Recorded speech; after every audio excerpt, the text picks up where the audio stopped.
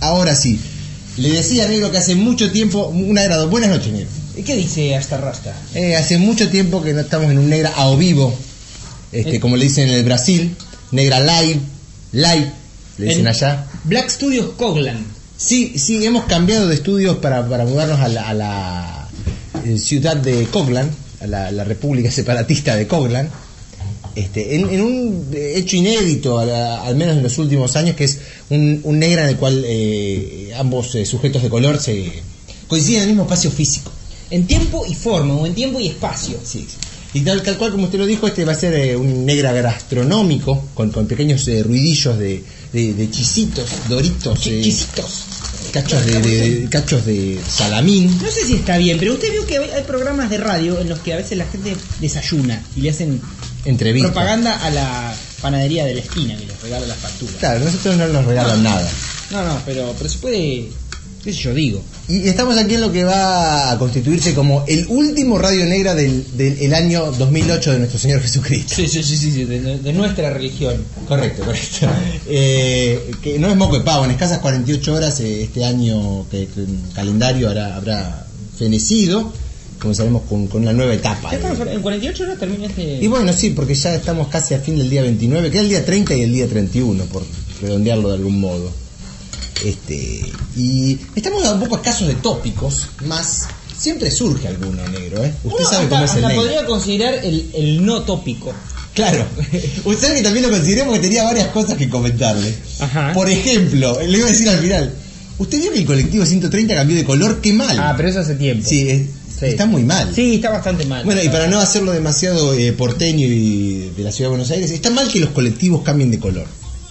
Sí, igual peor está que cambien de recorrido y de nombre, porque una cosa que a mí particularmente me molestó, que tiene que ver también con una lógica más bien de tipo económica, es que, y en realidad está relacionado al color, el color es una consecuencia. Sí. Porque el 130 fue comprado por la Tandilense. No. Creo que está muy bien, pero es como que no tiene que ver. No. Y eso no es lo más grave, sino que ya no es más la primera de Munro. No, está muy mal. Eso que deje de ser una cosa lleva a la otra. Pero bueno, o sea que tal vez este sea un no tópico del cual hablar. Pero sabe que también tenía mi haber y por sugerencia de algunos escuchas un tópico bien interesante, negro, que es el tópico, ¿cómo se lo puedo resumir? El tópico de la vagancia. Ah, habíamos hablado, lo habíamos mencionado. La vagancia como un eje de discusión. Básicamente lo que a mí me gustaría hacer con este tópico es revalorizar el concepto de vago. O incluso cuestionarlo, si existe la vagancia. Bueno, sí, porque si vamos es la misma lógica de la basura, yo creo. De hecho son conceptos emparentados. Emparentados en cierto... Con cierto, no sé, es un campo semántico. Pero si hubiera una forma de poner en palabras la filosofía negra, la pondría del siguiente modo, me parece a mí. Que hay gente que denomina a ciertas personas vagos tratando de insultarlos, cuando todos sabemos que no necesariamente ser vago es un insulto. En absoluto. Y hasta puede discutirse la posibilidad de que decirle a alguien vago sea hasta un elogio. Bueno, hay que ver quién... hay que ver quién lo dice y cómo, pero exacto. Yo creo que hubo un cierto debate de este tipo.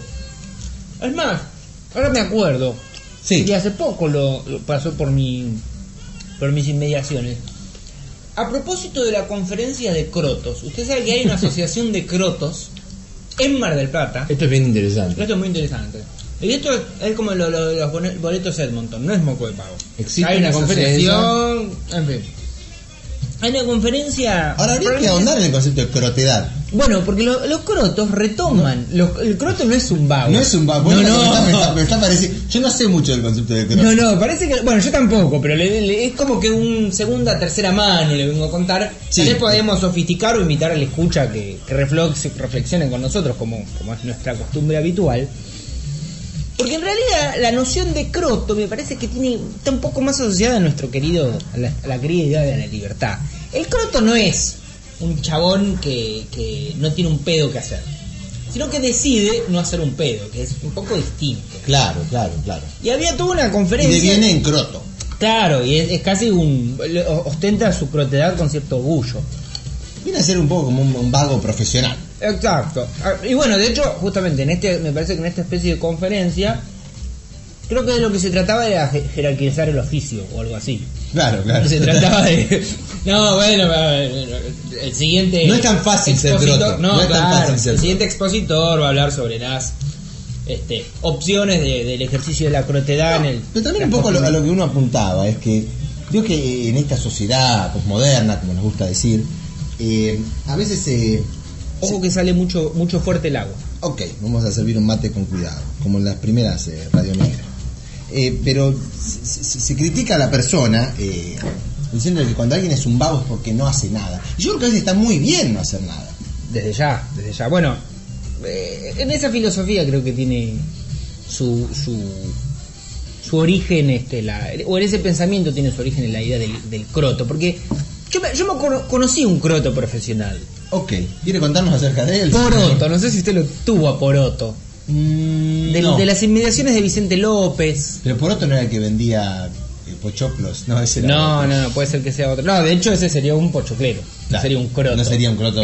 Porque aparte no todo el mundo, no es que hay muchos crotos. No se usa mucho. No, y no es una cuestión de moda, que ahora que lo que antes era croto después de vino en linchera. Yo creo que son categorías distintas. Y en este caso Poroto, que era un ser de cierto renombre y hasta diría prestigio local a su manera, claro. Poroto ejercía el oficio de croto y uno lo veía así un tanto harapiento, pero sobre todo me parece que Poroto reflexionaba. Lo que estaba haciendo era pensar, tal vez de una manera poco sistemática. Ajá. Con un fin tal vez un poco menos preciso que el del filósofo. Claro, con un objetivo menos claro, pero Poroto yo creo de que pensaba. Sin lugar a dudas.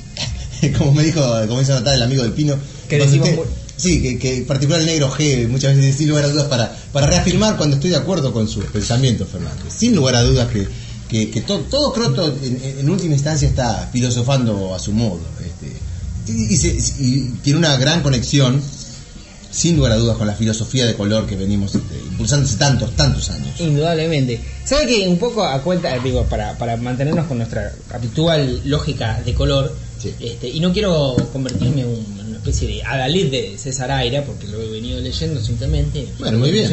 Pero trata un tópico interesante, que es como hay toda una industria montada en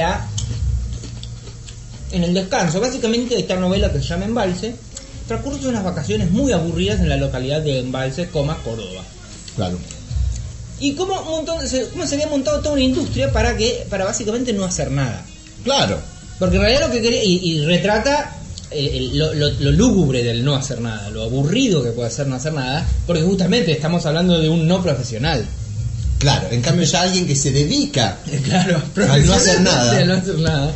No es poco. Encuentran infinidad de actividades para hacer en su en lugar iba a decir de su quehacer, no, de su no hacer. Su no hacer. Sería. De su no hacer, sin lugar a dudas. Pero ¿Usted está sacando todo esto? Sí, no sé qué. Pero estamos hablando de la cáscara del salamín. Del salamín, que no sé. Yo soy partidario de que hay que comerse casi todo el salamín. Bueno, eso va a ser utilizado en su contra, sobre todo por el chisitín. Más, volviendo un poquito al tópico de los vagos. Usted sabe que el lincherismo y todo eso, usted sabe que por echarle la culpa a algo, la sociedad a uno de pequeño le endilga. Claro, le hace como dar miedo al linchera. Usted sabe que a mí, lo voy a reconocer, tal vez se lo he mencionado alguna vez, que yo de pequeño veía no le tenía miedo al linchera, pero miraba a un linchera y me daba miedo de ser linchera.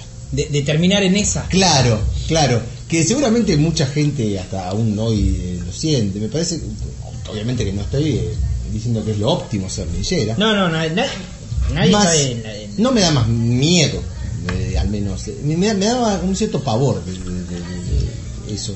Y eso habla un poco de, qué sé yo, del modo en que a uno lo van... Usted sabe un poquito más de estos temas de cultura, pero cómo uno lo van guiando dentro de ciertos parámetros para que no se transforme en un croto profesional. Claro, ¿sabe que hablando de esto en términos incluso más serios que los que habitualmente emplea la filosofía de color, una amiga se ha dedicado al estudio de esto, de estos seres. Y un interesante hallazgo es que realmente eran como muchos profesionales de cierta vagancia, y que no era casual. O sea, el croto sabía lo que hacía. Había cierto desvarío, tal vez. Existe una categoría que son ya lindan con la enfermedad y otros que no. Pero no era casual la trayectoria del por qué un linchera o un croto. O sea, a mí me gusta la palabra croto. Está muy bien. Había devenido en croto, que no era, digamos, casi que no sería un riesgo para el común, sino que hay que de alguna manera estar en la... no sé si diría en la búsqueda de... Pero sí sentirse seducido con la idea de ser un poco... Andar un poco a la mierda algunas cosas de la sociedad, básicamente. Claro, y en principio también... El eje era ese, básicamente. El Radio Negra plantea que cuando uno ve un croto, cuando uno escucha vea a un croto, no lo prejuzgue. Bueno, eso sería... Diga, este sujeto tal vez optó por esta vida y tal vez tiene mucho de valor su pensamiento, su forma de ver el mundo. Claro.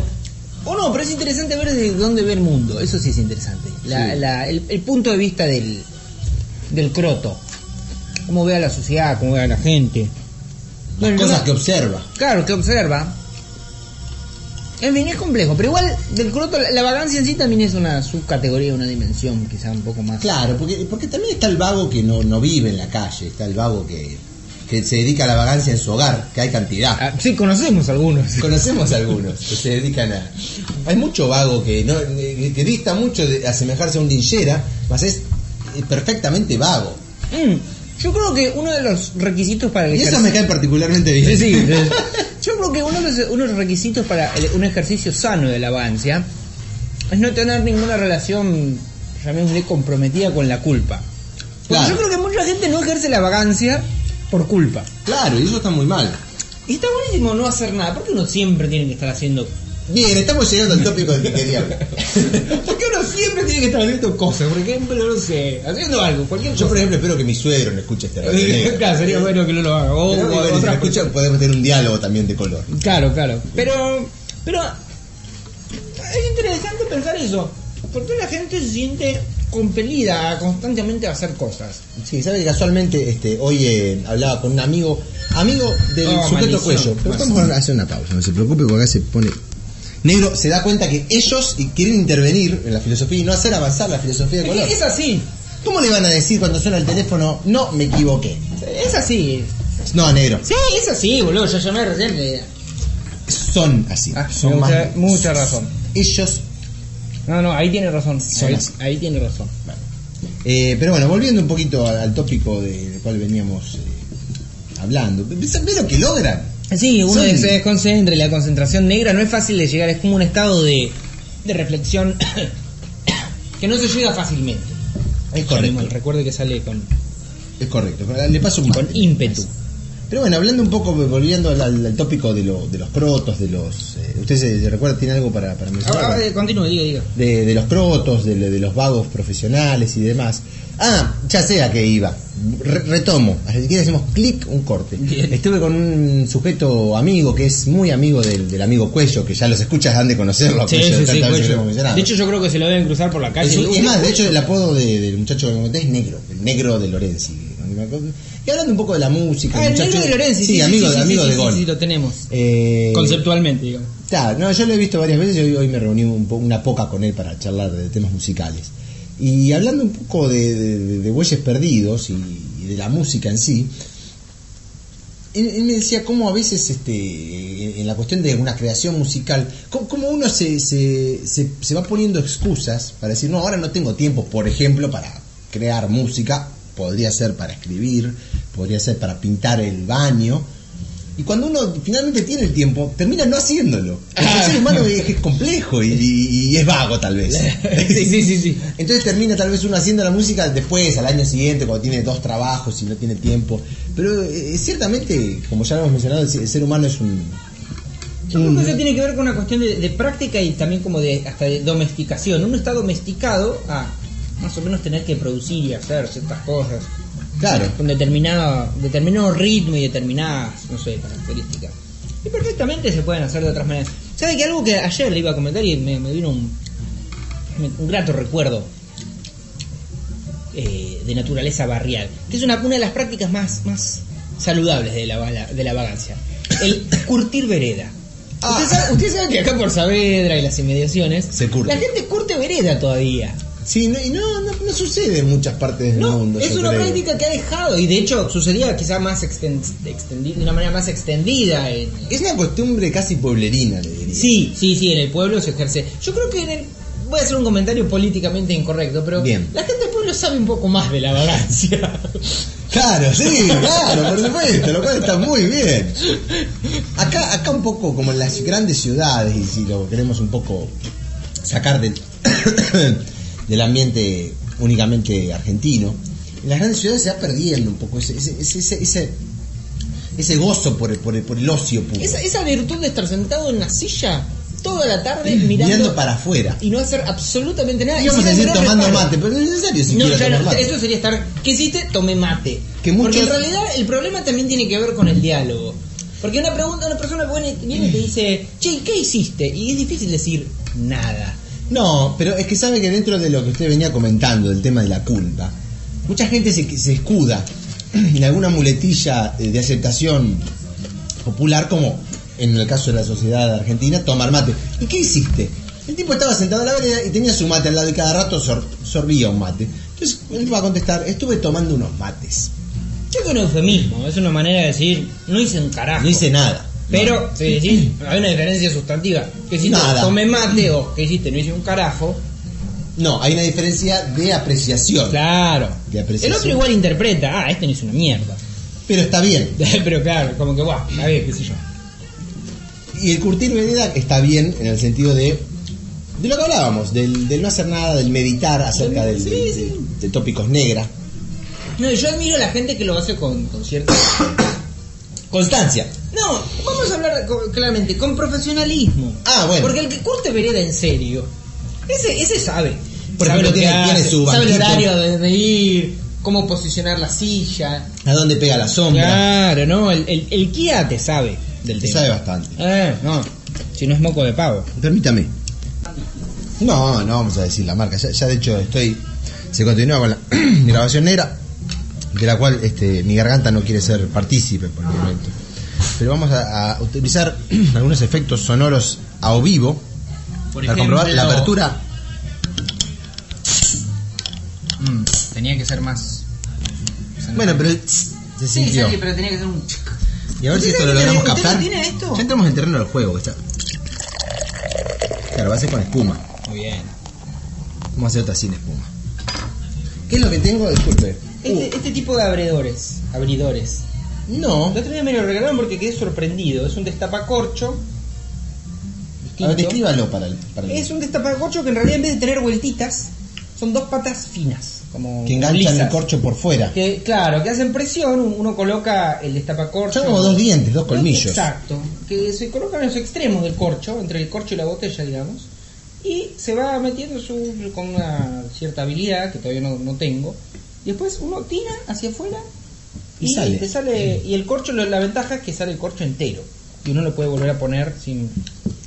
Claro, sale entero, no sale con el agujero del medio. Es bien negra. Si en vez de vagar toda la tarde, vagaste la mitad de la tarde, después tomaste media botella de tutini y querés dejar para el día después, tipo de sistema de sacacorchos te permite que el corcho vuelva. También hay otra versión de la vagancia, discúlpeme que le interrumpa. No, discúlpeme.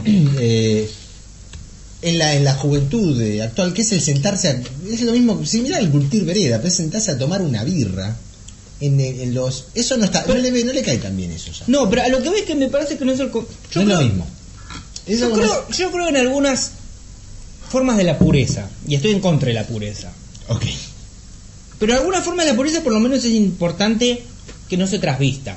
No es lo mismo una cosa que cualquier cosa. Claro. Hay cosas que, por ejemplo, no sé. Usted dice que los pibes que se juntan en la esquina a tomar birra o cerveza hacen algo, no son vagos. Aunque la sociedad los tilde de tal modo. Ahí vamos. Vuelvo al vago profesional, pero al que todas las tardes abre la puerta y se sienta su mismo carajo. Y no lo de esa persona. Hay muchos viejos que hacen sí, eso. Sí. Pero no creo que se limite a una cuestión Insisto, yo vuelvo a esta idea de que hay personas que son conscientes de lo que hacen y lo ejercen. De hecho, casi diría que van de alguna manera sofisticando esa práctica. Deberíamos hacer un estudio al respecto. Sin lugar a dudas. Tal vez una de las variables podría ser de tipo regional. Si conforme uno se aleja del centro, las prácticas de la vagancia, de los centros, no me refiero solamente al centro de una ciudad, por ejemplo. A nivel global. Exacto, al sentido geopolítico. Es un estudio para toda una vida. Por ejemplo. Para toda una vida el estudio de los vagos. Ahora, vamos a investigar un poco el tema del croto. ¿Qué diferencia tiene un vago con un croto? Pues no me queda tan claro. Yo creo que el croto es más... es un estado del ser. Está bien. La vagancia puede ser un momento. Sí, porque mire que yo lo que entiendo es que... Bueno, estoy hablando de una apreciación totalmente personal. Hablo sobre en el aire. También es su apreciación particular. Para mí el que es vago, cuando dice ese es vago, es algo que no cambia. Es un sujeto vago. Y también me remite un poco a los calificativos de alguna profesora hacia sus alumnos. Usted es vago. Usted es vago. Sí, teníamos una profesora que solía... Algunos podrán saber de qué se trata. ¿A qué nos referimos? Sí, pero sin... Estoy más que convencido que... Ahora, para volver al núcleo... Que debe haber muchos colegios en lo que sucede. Sí. Para volver al núcleo semántico de la vagancia, sí. Lo que mucha gente no puede apreciar es que en el momento en el que se practica la vagancia, en realidad la psiquis está produciendo no solamente reflexión, sino está respirando, porque por otra parte es como las plantas cuando de noche largan oxígeno, están produciendo algo. Claro, exactamente. Y el vago produce ocio para el mundo.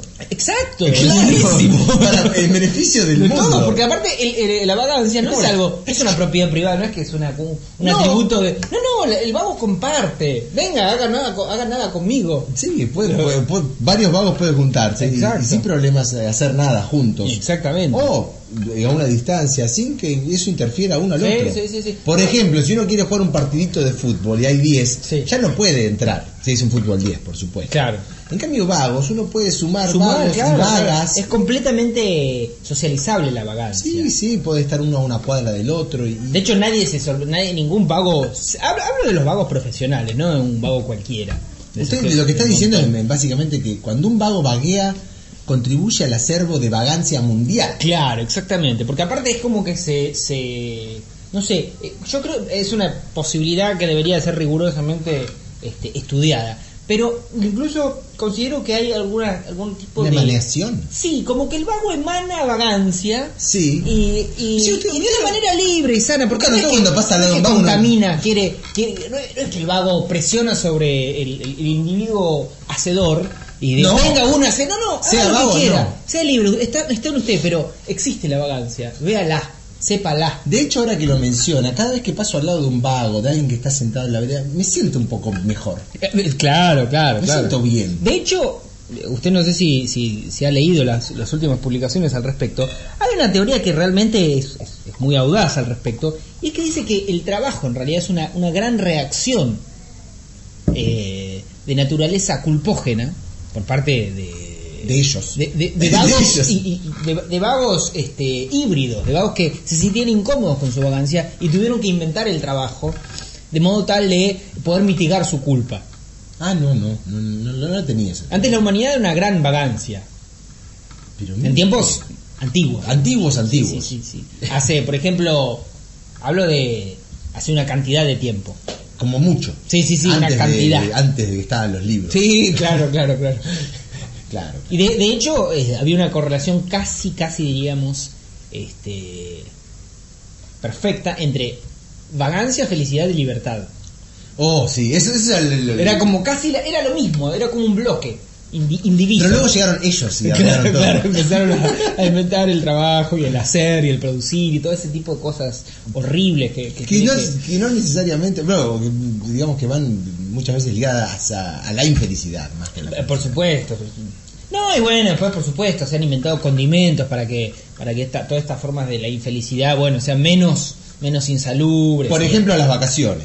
Bueno, las vacaciones son un claro ejemplo. De por qué ser toda vago. una industria, de hecho, la gente se desloma para durante unos pocos meses no hacer nada, cuando podría simplemente no hacer nada. No hacer nada nunca. Claro. Eso atentaría contra la industria de la vagancia, pero... Claro. No, pero es para considerarlo, negro.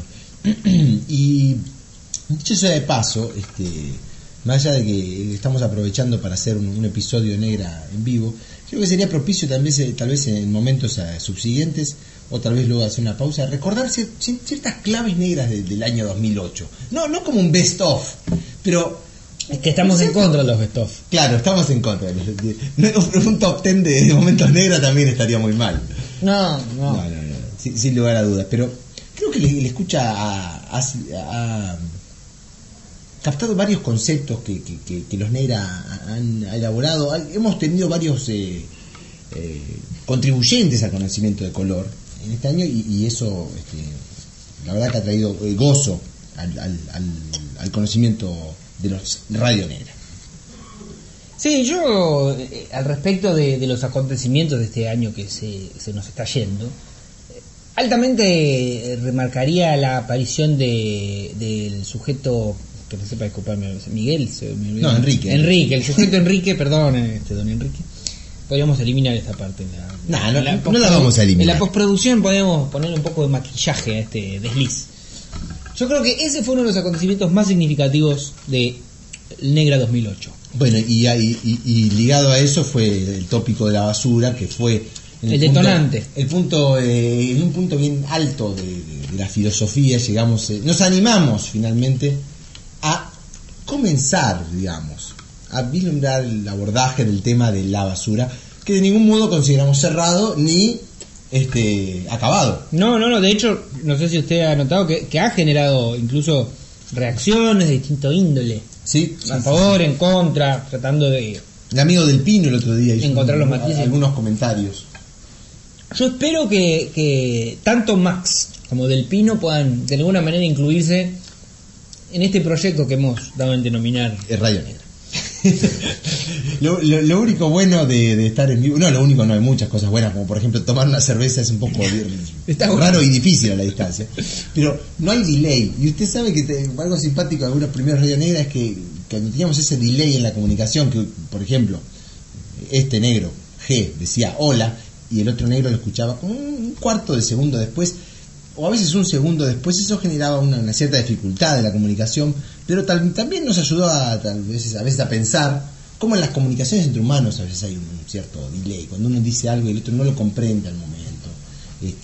Pero ciertamente el hacer un Radio Negra en vivo favorece la comunicación. No, nos remonta a épocas, no sé si más felices, ni siquiera mucho más cercanas a la vagancia, por llamarla de alguna manera. Pero a una época en el que el tiempo y el espacio coincidían, y eso permitía el emergente negra. No, lo que sí está muy bien, para reafirmar lo que usted dice, es que la gesticulación debemos reconocer que es importante. No es lo mismo suponer lo que el otro negro está haciendo. Claro, la escucha negra muchas veces se sufre y sabrá comprender algunas interrupciones, algunas menores de naturaleza completamente irrelevante. Sí, pisoteos de palabra, usted sabe, escúchalo, de lo cual hablamos. Pero sí, pero es verdad que en las por ejemplo, esta interrupción que acabo de producir, usted inmediatamente se detiene. Hubiera sido peor. De otra morena hubiese estado hablando usted tal vez, como usted, me gustó esa categoría de tipo un cuarto de segundo, porque probablemente ese un cuarto de segundo lo necesario para hacer un enchastre, que estos pelotas. A mí me gustó la palabra pisoteos de palabra, porque una palabra que se pisotea con la otra no queda bien, pero el escucha de todos modos sea captar las ideas de color que se transmiten en los diversos radios negros. Ningún vago, por ejemplo, profesional hablo, ¿no? Sí. Se pisotearía ni por el tiempo, ni por la palabra con otro, ni por el espacio. No. Simplemente sería generoso con todo. No, che. Precisamente porque no está haciendo nada. Es claro, tiene el tiempo para escuchar, tiene el tiempo para dialogar. Claro. Estoy tratando de pensar de un vago que estaba allá en las inmediaciones en el barrio de Vicente López, Felipe. Bueno, Felipe era de la familia de Croto, porque iban al mismo comedor popular de Poroto. De Poroto, quise decir. Claro, Felipe me acuerdo claramente. Felipe era un caso. Igual me parece que no podrías distinguir con un mínimo grado de precisión. Creo que uno era Lingera y el otro era Croto. Lo que sí recuerdo es que Poroto era Croto. Entonces creo que a mí me queda como que el Felipe era un Lingera. Puede ser que... Y bueno, sí, tendría sus... Bueno, todos, hasta los Crotos también tienen problemas en ciertas oportunidades. Pero... Igual quisiera hacer un poco... no dejar de lado mi costado conservador. No estamos haciendo un elogio de la crotez. Ni nos estamos mofando de personas que tal vez estén en una situación difícil, en absoluto. No. Esto, clarificarlo porque a veces el escucha puede dar a interpretar distintas cosas. Estamos hablando de la reflexión que pasa por personas que de alguna u otra manera no están haciendo nada. Claro, la vagancia en su estado puro. Exacto. Más allá de que haya, cuando hablamos de Lingera, bueno, tal vez hay gente que la pasa mal. Claro. No estamos mofando, no somos gilipollas en este sentido. Ni queremos realmente hacer una forma de irresponsable de elogio de la dejadez, que sería que es otra cosa. Estamos hablando de las prácticas de la vagancia, y que tal vez una de estas prácticas en su estado más noble es el que es ejercida por los crotos profesionales. Tienen carnet de croto. Bueno, y sería algo muy propicio contactar a esta gente de la asociación de crotos. Probablemente nunca lo hagamos, más si nos da las ganas, tal vez nos podemos llegar a contactar con ellos. Así que den su opinión. Yo creo que en el Google está. Sí, lo vamos a tener que hacer, lamentablemente, buscar esta asociación de crotos, pero al menos a la gente que le interese mandarle un linkeo, una conexión para que investigue un poco sobre el concepto. Debo reconocer que si supiera de la próxima convención de crotos, hasta me animaría a tratar de ir. Claro, y hay cantidad de material. Claro, eso sería realmente extraordinario. Pero mire, negro, lo que le voy proponiendo, si a usted no le parece mal, es hacer un Radio Negra un tanto más breve y tal vez más tarde generar otro episodio de Radio Negra. En un contexto diferente. ¿Diferente usted dice? Sí. Le acepto el convite. Bueno, me parece que es casi un desafío. Entonces, creo, negro. ¿De qué será? Hasta más ver.